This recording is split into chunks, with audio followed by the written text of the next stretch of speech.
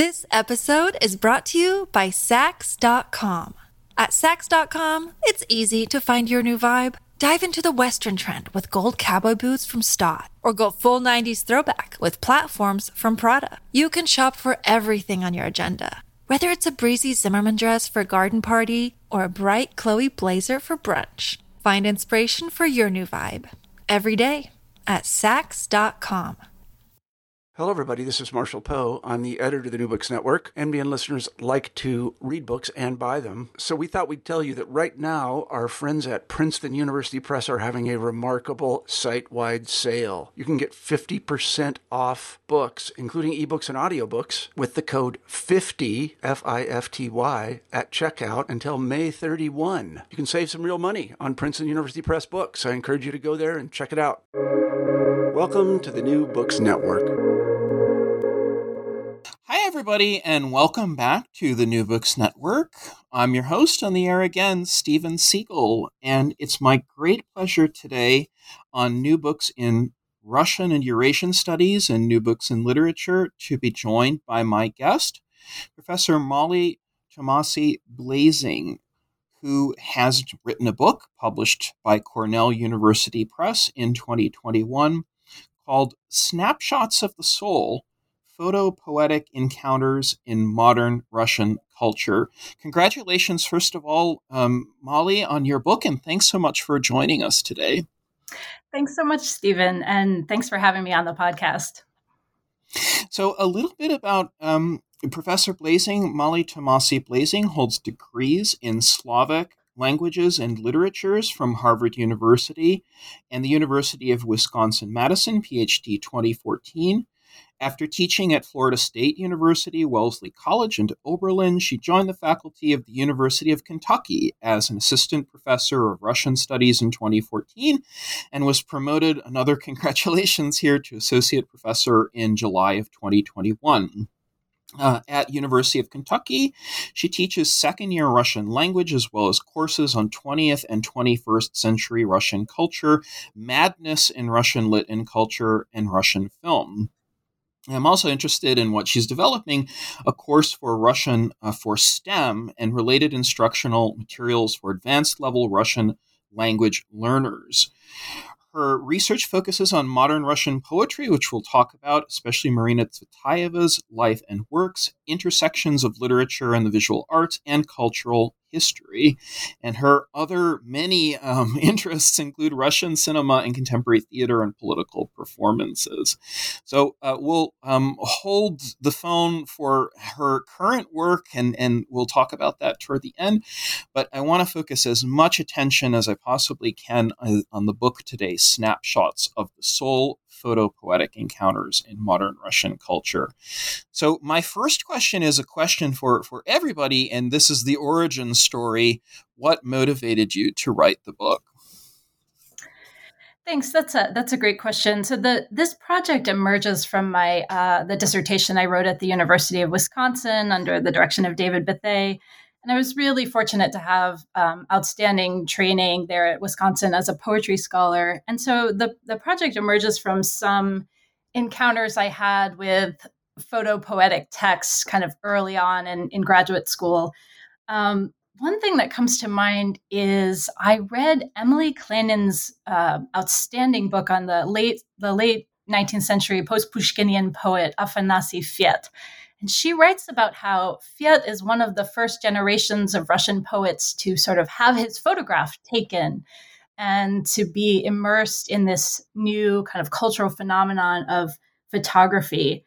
And so I started thinking about how, this question of how the emergence and development of photography in the late 19th century and into the 20th century and to the present day has shaped poetic writing, how it changes how we see ourselves, giving us a new method for self-conception. It offers a new way of archiving personal histories and larger histories. And I think it gives us a new relationship with memory and how we conceptualize the passage of time. And many photo theorists write about how photography forces us to sort of encounter our own mortality and make sense of death in a new way. So that's certainly something that comes into play in my book. And another project I worked on early on was about the Polish poet Wisława Szymborska, who has this really moving poem about September 11th. I don't know if you're familiar with this. It's called A Photograph from September 11th. And I thought it's not a Russian poem, but it's such a formative poem for me that I thought I could just read a bit of it to give you a sense of what she's doing. And I think what's powerful about this is the way that it heightened my attention to to the paradox of or the problem of what photography can do that poetry can't, and what poetry can do that photography can't. And this is an important part of the thesis of my book, is the way that photography poses a challenge and almost a threat to the poet. But Szymborska does something really interesting. So she's thinking about this photograph from September 11th, this kind of iconic image of bodies falling from the towers. And so she begins this poem. They jumped from the burning floors, 1, 2, and a few more, higher, lower. The photograph halted them in life and now keeps them above the earth, toward the earth. Each is still complete with a particular face and blood well hidden. There's enough time for hair to come loose, for keys and coins to fall from pockets. There's still within the air's reach, within the compass of places that have just now opened. I can do only 2 things for them: describe this flight and not add a last line. So that closing image, right, where she's saying, what can I as a poet do to meet photography in its the possibility of preserving them, these lives, before the catastrophic end, right? That's what the photograph has done, stilled them in this moment. And so she shows us that she has this opportunity, almost this urge to complete the thought, right? To add that last line, to tell us the story of what happens next, because that's what literature, that's what poetry can do, is offer, that kind of meet that urge for a full narrative story around the image. But she resists that out of deference, right, to the image. So she's kind of giving into what photography has to offer in holding them in this space of life, and resisting adding that last line, which is what poetry offers, right, to kind of complete the narrative. And I think this poem is, I don't write about it. I think it's in a footnote somewhere in my book, but it's so formative in my thinking about this competition and inspiration that photography provides, and the sort of new challenge to poetic forms. And the poets of my book will meet this challenge in different ways depending on their own sort of poetic system. Yeah.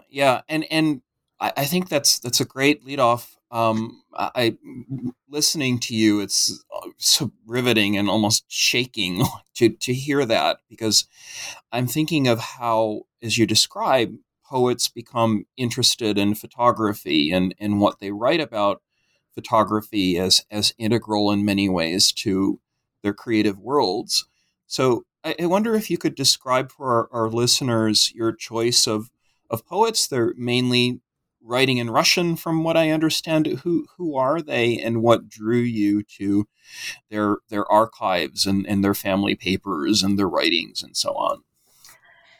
Yeah. So as I think about the method for selecting these poets, some of it had to do with access I had to archives and just sort of moments of good luck in encountering their works and discovering their interest in and relationship to photography.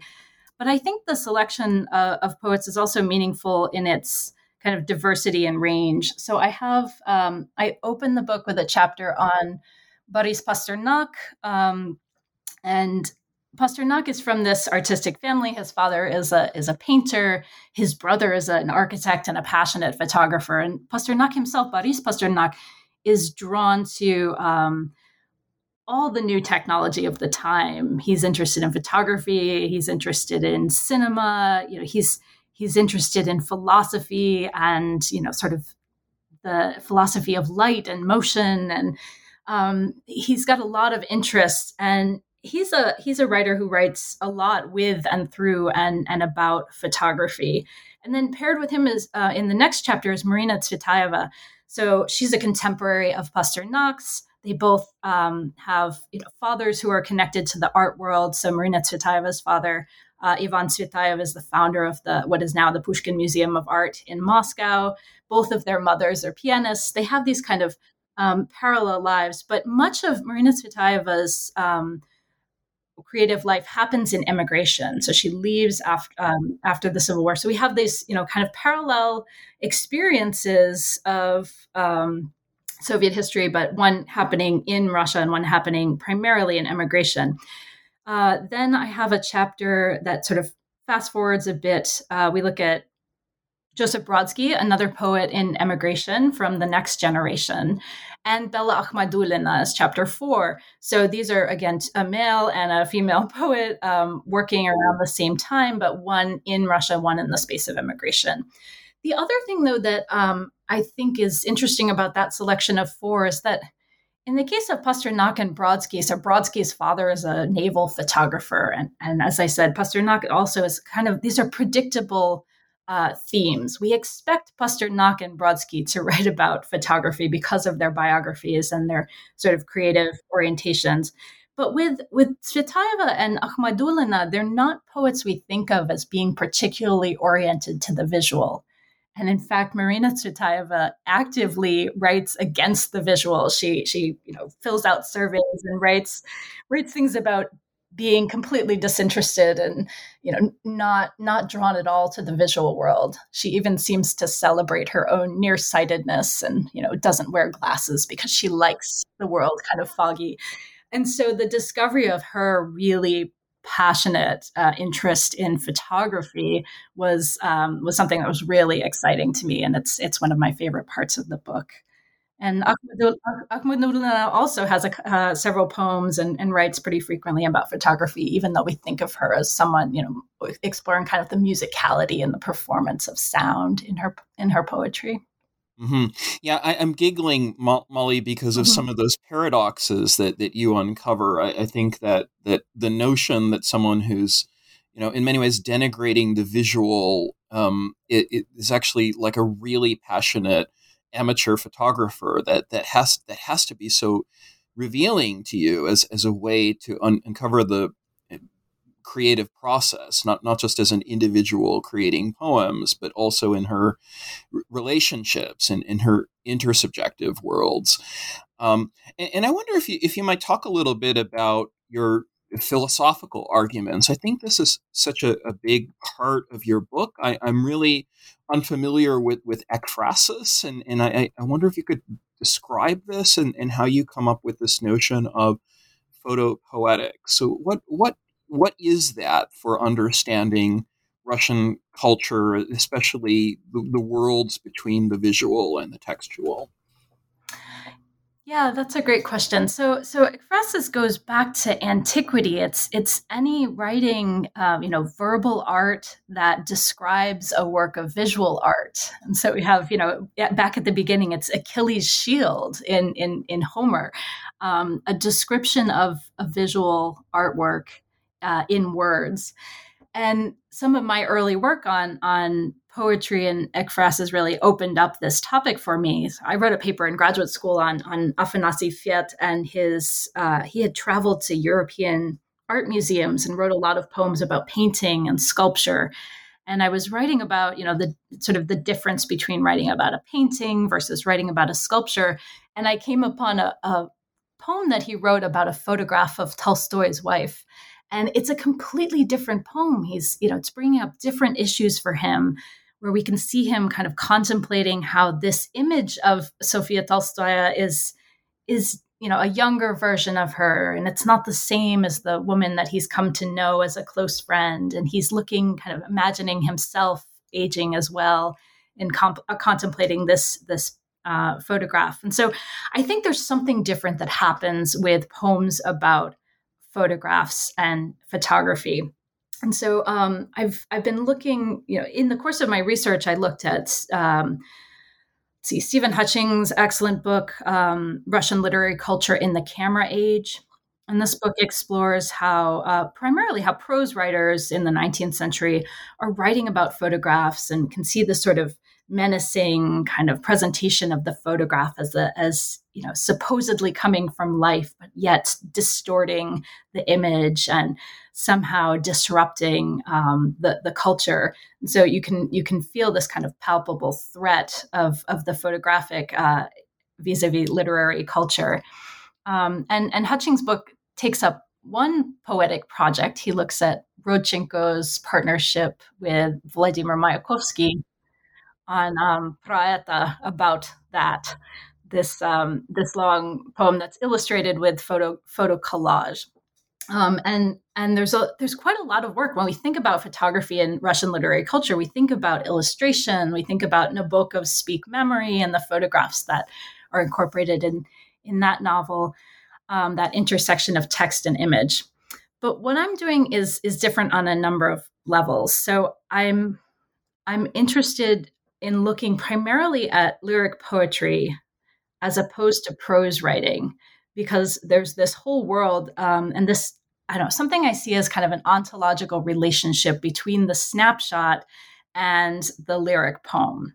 They're compressed. They are framed in a particular way. The way that we carry a photograph in our memory or in our wallets can be the same as we sort of carry a poem in our memories and on our person.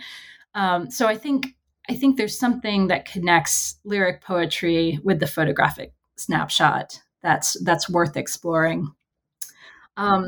In terms of photopoetics, I read about how my study moves beyond ekphrasis. So I have some poems that I work with are clearly ekphrasis. They're poems about particular photographs, real or imagined in some cases.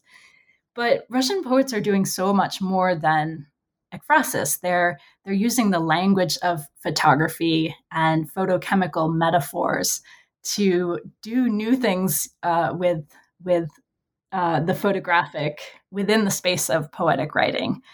And so when I talk about photopoetics, I'm looking at what qualities of the photographic, sort of the instantaneous snapshot, the way it recalls mortality, these new self-conceptualization, thinking about memory and loss and love, all of these themes that work with, there's something about the mechanics and the metaphor of photography that enters the space of Russian poetic writing in really special ways.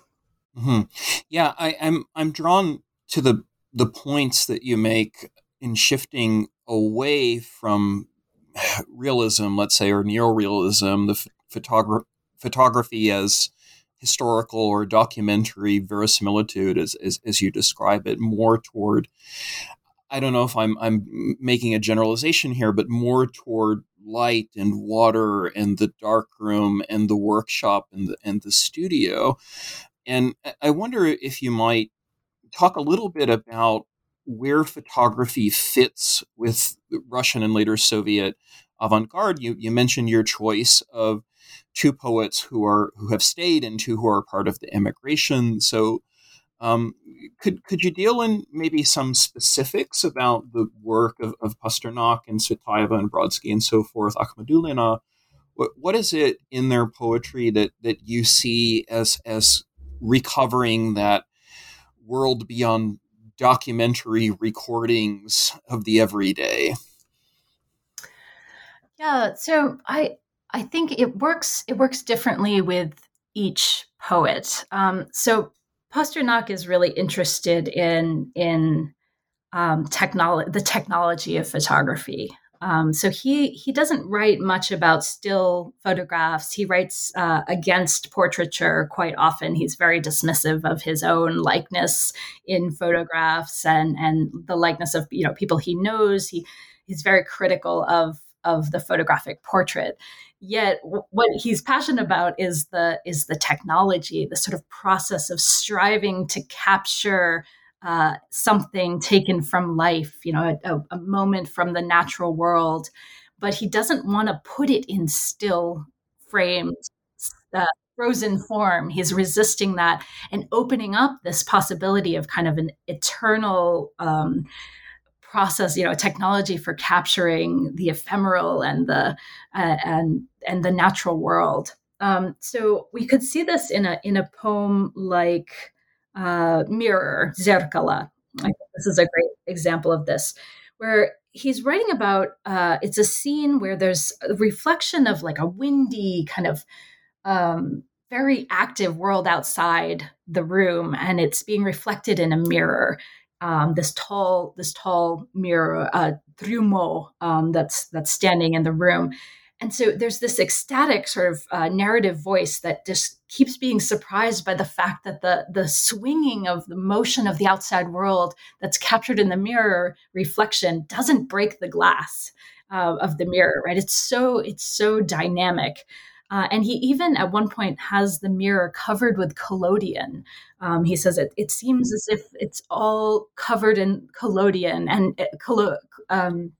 And it's not just the mirror, but even the world outside. So he calls up this sort of photographic process for this liquid that's poured onto the glass plates to make them sensitive to light before they're loaded into the camera. And so he sort of does that to the whole world, the mirror and the room, and calls up the photographic, but yet doesn't give in to that, the snapshot, the fixed image, but keeps the world in perpetual motion. That's a great example. I wanted to just stop for a moment and pause over that, because the first chapter you call on Pasternak's Poetics of Photography illuminating consciousness, and I love your focus on motion and the forces of nature. I think this is so important in getting beyond the still life, as you say, and seeing some of his technophilia. I wonder if I could just ask you a factual question. Was it absolutely true that Pasternak resisted photos of himself? I mean, he seems to have not thought of himself as photogenic. I was kind of surprised by that in reading it in your book. Yeah, I dug up lots of examples where he's very self-critical and sort of almost disgusted with his own image, saying several times that he looks like a cretin or a gorilla in photographs. But it's not there. There are instances where Pasternak characterizes, or he writes about what makes for a rare good portrait. And so one of the Cornell did a beautiful job with the illustrations in this book. And there's a full page illustration of a photograph, a rare photographic portrait that Pasternak liked. It's from 1924, and he's standing, and his wife and his baby son are there in the photograph. And he writes to Tsvetaeva about this moment and what it is that made this such a good portrait, why he turned out well.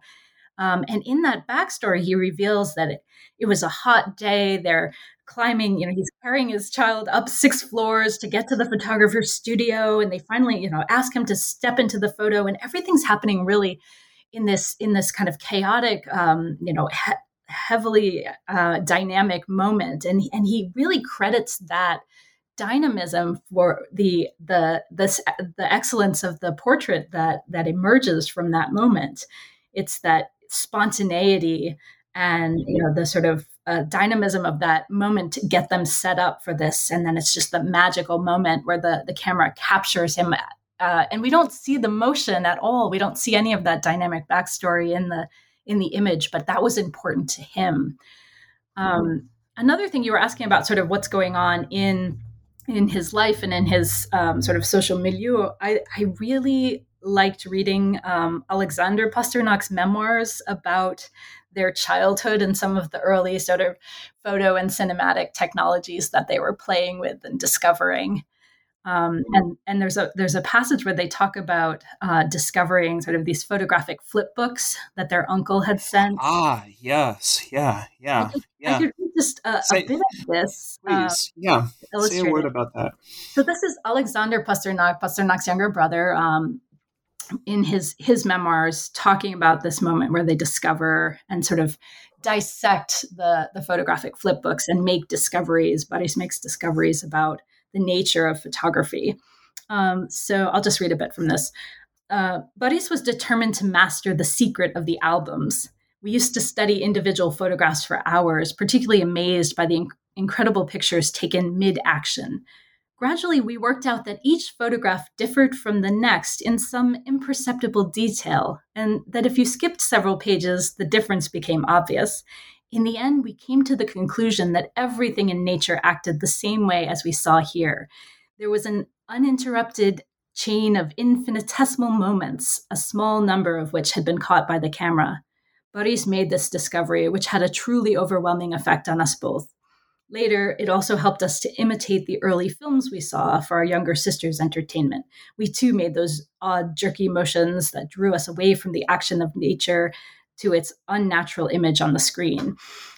So there's a lot in this memoir about early film technology, but I love that where they're taking the photographic flip books of horse in motion or soldiers or street scene and dissecting it, kind of deconstructing how photography works to capture only a small portion of the dynamism and sort of beauty of the natural world.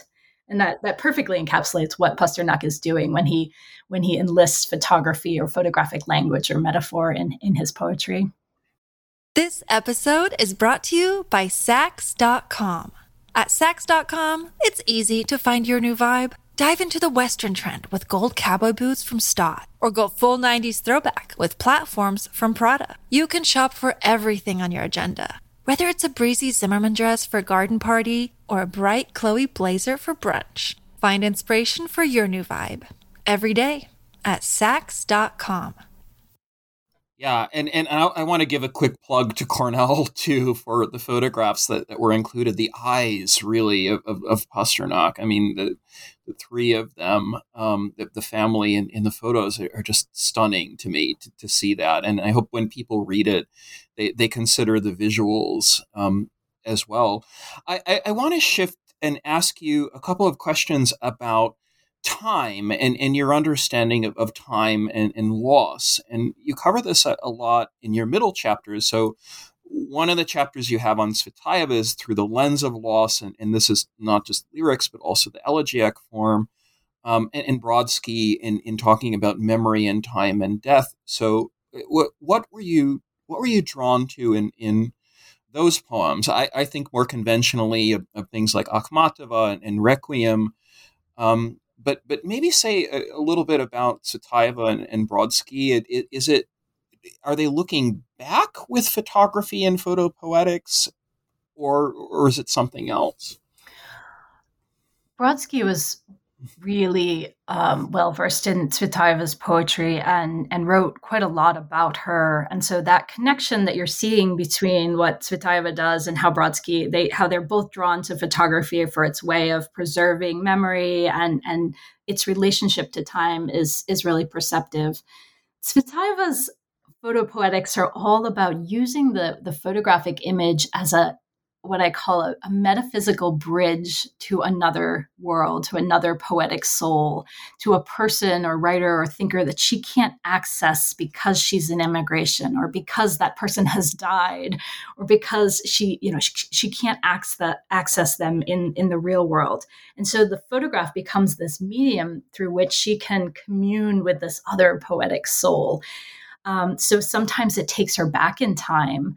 And sometimes it takes her forward. And it's, in some ways, Brodsky's poetry is also concerned with photography's ability to show us a past, present, and future life of an image. So let me see if I can illustrate this with a few examples.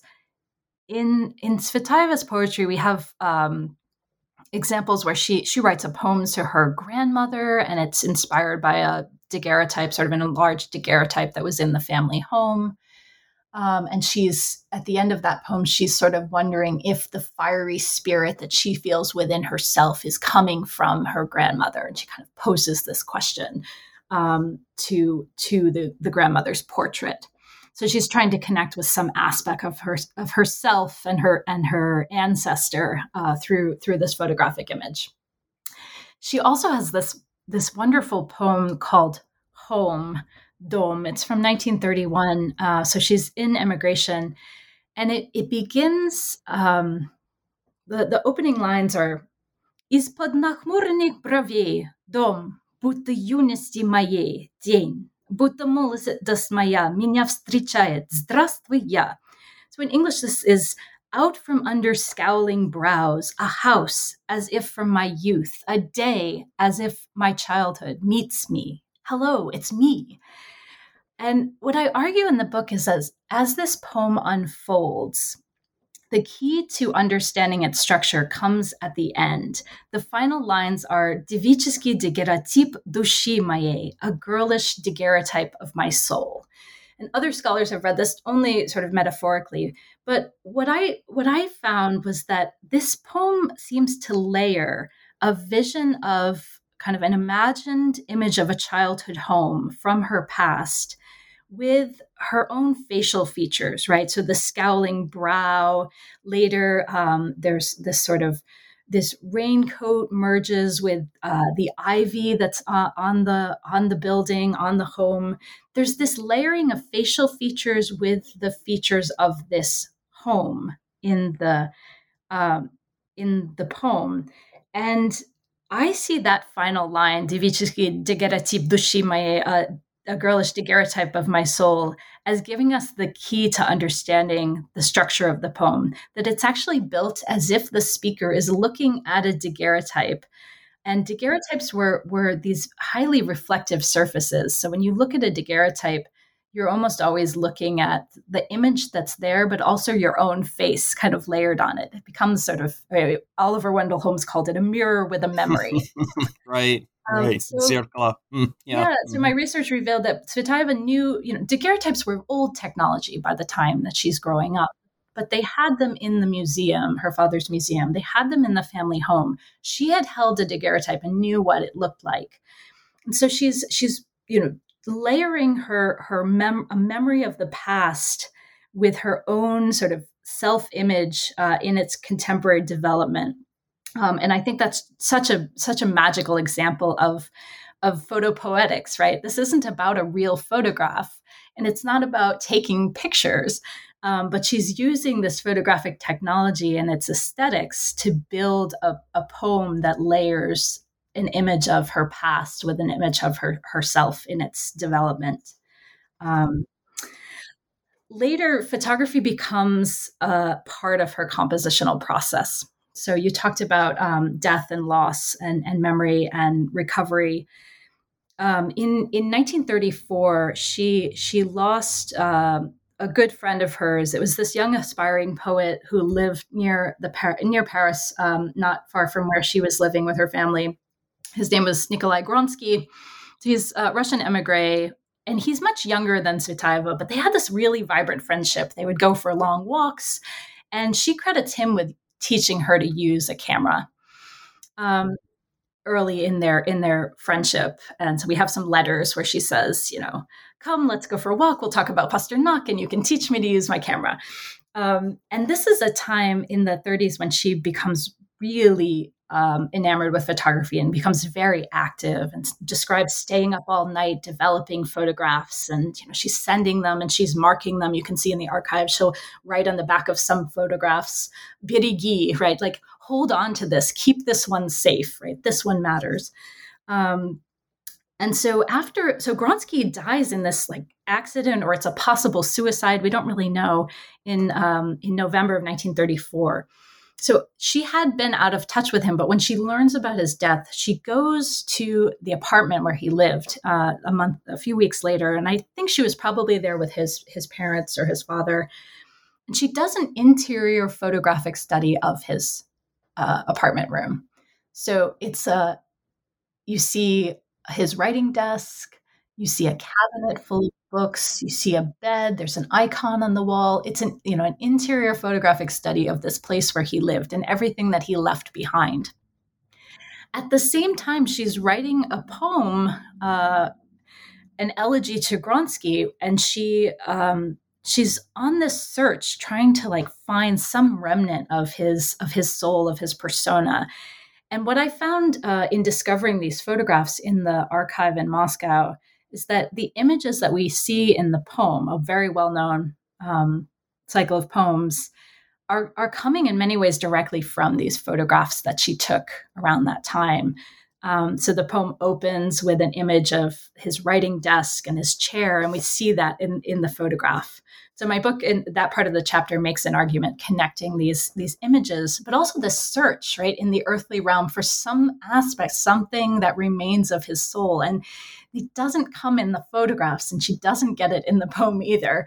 So in the end, she concludes that in the poem that, you know, where the memory and legacy of this lost friend and poet really resides is within us. It's within, you know, the things, the writing that the person has left behind, and in the memories of the living that are carried forth.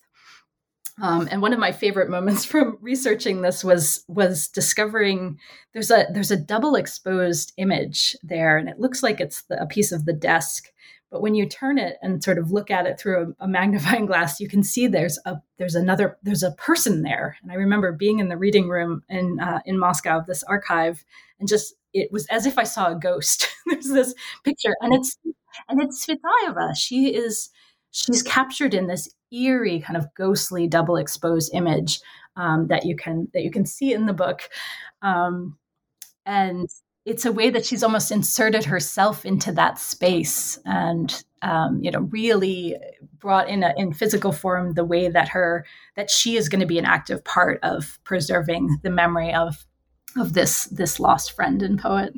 Yeah, I'm interested, Molly, throughout the text and in the overlaps, as you say, in talking about photography as loss or a snapshot or memento mori. It seems in many ways that a lot of the lyric poets that you've chosen are talking to each other. And I think, in some ways, Akhmadulina is talking with Akhmatova and so forth. And I wonder, how you begin to see this in terms of late Soviet culture. And this is more of a question about visual culture and cultural anthropology.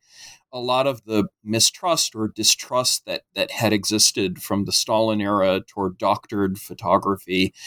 How does the shift happen later on, let's say, into the world of authenticity? I don't know if that's a bad phrase. I don't think you use it, but certainly there are a lot of lyric poets who are seeing photography as a way into this жизнь творчество, this sort of life-creating interior world.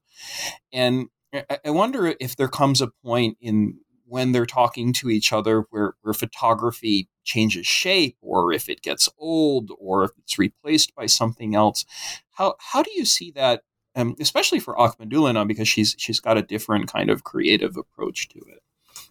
Yeah, that's a great question. I would point listeners to some work by Jessica Wernicke. She writes about photo clubs, these like photo krushki that were happening in the post-war period, and this kind of resurgence of interest in photography. So the materials become more widely available and less expensive, and these photo clubs, pop up everywhere, and so people suddenly are embracing photography as this kind of new wave of interest in the photographic, and experimenting with photography, but also just, archiving their own sort of families and lives.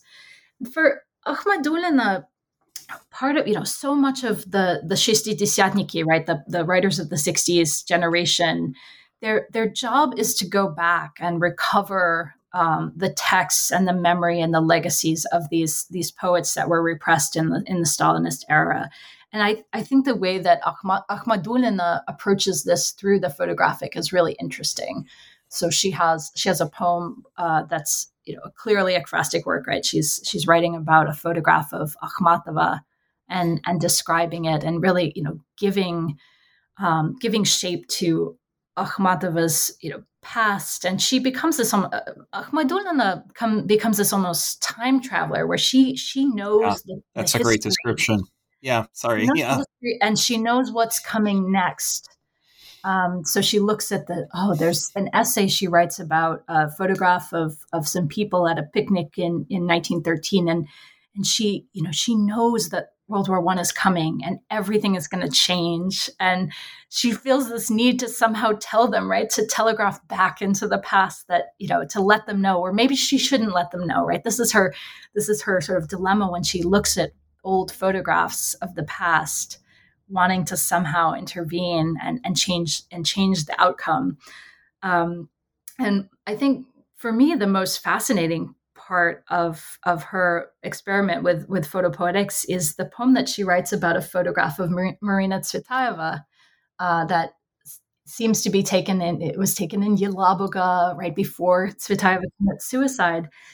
But my research uncovered there really isn't an actual photograph that she's referring to. There are things that seem to remind us of her description, but she writes about, the poet is on a porch, someone else's home. She brings Tsvetaeva to life in photographic form, but it's purely coming from her imagination.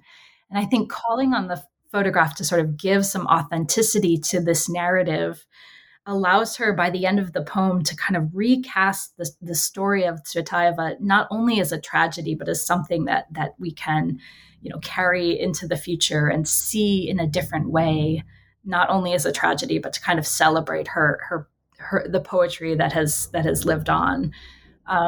And so to construct from her imagination a photograph of Tsvetaeva in her final days becomes this powerful tool for kind of recasting the narrative of what we should remember about Tsvetaeva's life. Not only those final moments, right, but so much that she brought to the world of Russian poetry that Akhmadulina and her generation are able to access and kind of recover in that late Soviet period. Yeah, it's one of my chapter favorites. In your chapter 4, you have this chapter called "Poetic Mothers" in the photo frame, and it really is a Herculean task that Akhmadulina takes upon herself. She's trying to reconstruct, as you say, all of these unstable biographies and histories and the histories of the great poetesses of the 20th century, Akhmatova and Tsvetaeva.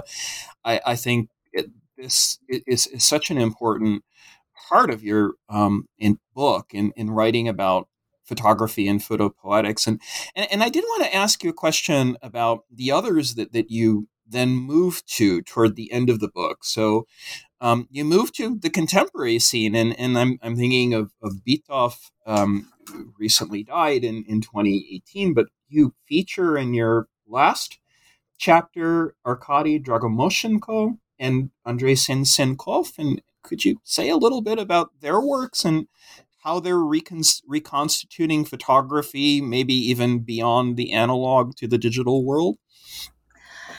Yeah, so things get very complicated in this kind of contemporary period. These are two poets who are themselves photographers and poets, and they're doing experiments with poetry and photography that move us even further from things that are recognizable in the previous periods. So I want to talk a bit about Andrei Sensenkov. This is a fabulous, really fantastic figure. He's a doctor. He's a obstetrician. He's interested in visual technologies that sort of take us out of this world and create new narratives. And so there's an interview he gives where he talks about ultrasound and how it's one of the photos that you include. It's that I saw that. Yeah. Mm-hmm. Ultrasound is sort of giving us access to information about bodies and stories. And he has this urge, sort of as a creative figure, to sometimes want to rewrite these narratives. But as a photographer, his photographs, and you can see this in the book, some examples, they're not recognizable as things from this world.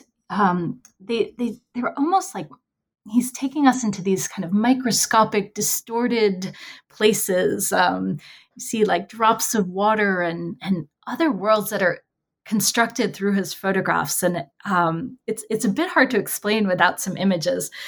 And then his poetry about photography tends to be these small, these miniature cycles of poems written in blank verse. And one of my favorite examples is he discovered a set of photographs by the New York photographer John Glassy. John Glassy has this whole book. It's called Bicycles Locked to Poles. And all of the photographs in this book are taken in his East Village neighborhood. And it's just bicycles that are locked to poles in like various states of disrepair that have been abandoned. And for Sen-Sen'kov, like someone who is interested in themes of sort of everyday trauma and violence in urban spaces, this became really inspirational images for him. And he wrote a cycle of poems about these bicycle photographs. And it has very little to do with bicycles. Sen-Sen'kov's opening up sort of other worlds, just as he does through his own photographs. And so bringing us, these kind of hybrid texts about, childhood memories and violence in the world. And it's really something you have to kind of see and experience together.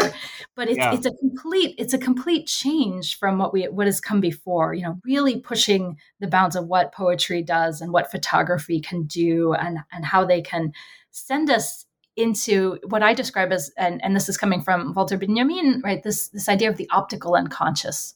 That photography gives us access to something that is beyond what our vision can sort of retain. And so poets like Dragomoshika and Sen-Sen'kov are really exposing the limits of human vision and the possibilities that photography and poetry have for taking us out into the unconscious realm. Mm-hmm. Yeah, I look at it, and this is completely subjective and probably way off, but I think of it as the body of the bicycle. And in many ways, with my own gaze looking upon it, I think it becomes a meditation on harm and abuse and violence and all these brutal things within an urban space. And I'm drawn to the photograph in that way, and I think drawn to the lyrics in a similar way, and in the recent past. I think that this is a really sort of important way of understanding the limits of language and the limits of experience and the self. But that's my voiceover, and I could be completely wrong. Oh, I think that's a beautiful interpretation. I think it really does make sense with Sen-Sen'kov's kind of larger aesthetic and his creative project. Absolutely. Yeah. Molly, so we're running short on time, and I want to make sure that we talk a little bit about your work in the context of other authors and books perhaps that you would recommend. I mean, obviously, you've got some big figures like Susan Sontag and Benjamin in their writings about photography, but maybe, tell us a little bit about what's interesting to you as someone writing and commenting about the photopoetics and the visual arts. And what would you suggest for our listeners here at New Books Network to read? Well, I think if we're talking about photography and literary culture, the best book I can recommend is Kat Reichel's Photographic Literacy: Cameras in the Hands of Russian Writers. Kat is a friend of mine and a colleague, and she's done brilliant work on Soviet author photographers. She works with prose writers. I work with poets. But this book, Photographic Literacy, came out from Cornell in 2018, and I highly recommend it. It's a really astute study of these are prose writers from Tolstoy, Ilya Ehrenburg, Ilfi Petrov, and even Solzhenitsyn and Vladimir Nabokov in her conclusion, and looking at how the photographic practice of these photojournalists or these writer, author, photographers shapes the literary landscape in the Soviet period. And it's a tremendous book. Mm-hmm. Mm-hmm. Thank you for that. And in terms of your sources, I guess for others who are listening to this, who are interested in Russian literature and in culture, I know you managed to go to a lot of archives and through a lot of papers for these writers. Could you just say maybe a couple of words about that? I know this must have been a huge challenge through COVID to finish a book, but in terms of what you might recommend for others to research in this field. Sure. Fortunately, most of the archival work that I did happened well before COVID. This is a project that I started in grad school and I've been working on for over a decade. So COVID really coincided with finishing it up and going through proofs and that sort of thing. I really admire the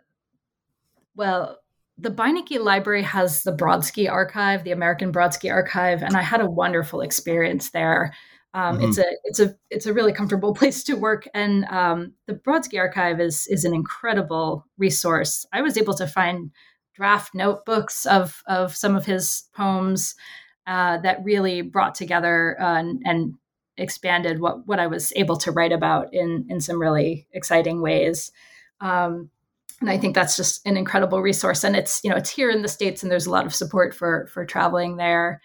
And I'm always grateful to Ergali, the Russian Literature and Arts Archive in Moscow, and the Tsvetaeva House Museum has incredible resources. So those two places have been really important in my work, and feel really fortunate that I've had the opportunity to work with colleagues there and to use those incredible resources.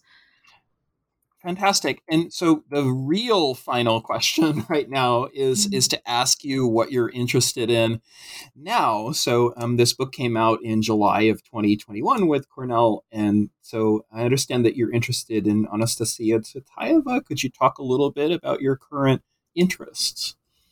Yeah, so in my work on Marina Tsvetaeva, I've had a chance to meet so many dedicated Tsvetaeva scholars from across Russia and get acquainted with the museum staff from all of these different museums that are connected with the Tsvetaeva family. And I've several times got to meet Olga Trukhacheva, who is Anastasia Tsvetaeva's granddaughter. So this is, Anastasia Tsvetaeva is the sister of Marina Tsvetaeva. And there's Anastasia Tsvetaeva was an important Silver Age writer, and I think what's really impressive about her life and her body of works is that she lived an incredibly long life. She lived to almost 100. So she has had experience writing in pre-revolutionary Russia, and then throughout the Soviet period, she survived the Gulag. She lived in evacuation during the war, and lived till her late 90s into the post-Soviet period. And she has a large memoir that talks about her childhood and about growing up in this artistic family, and it's one of the primary source texts for our understanding of Marina Tsvetaeva's early life. And so Olga Trukhacheva invited me to translate the memoir, and so that's one of the things that I'm working on now. That Snapshots of the Soul is finished, is translating into English, just giving us a fuller version of Anastasia Tsvetaeva's memoirs. And I'm also, another project that I'm turning to is a cultural history of Tarusa. Tarusa is this small town about 100 kilometers south of Moscow that has this really fascinating literary and cultural history. And the Tsvetaeva family had a dacha there, and so they spent summers there. But it's also a site of an important kind of challenge to the literary censorship in the 60s, this Taruski Stranitsi almanac that was published without going through the Moscow censor, and there were consequences to that. People lost their jobs, and even in the 19th century, it's a place that painters and writers sort of gathered. So I'm interested in writing a second book on cultural and literary history of Tarusa. Well, this gives me so much hope.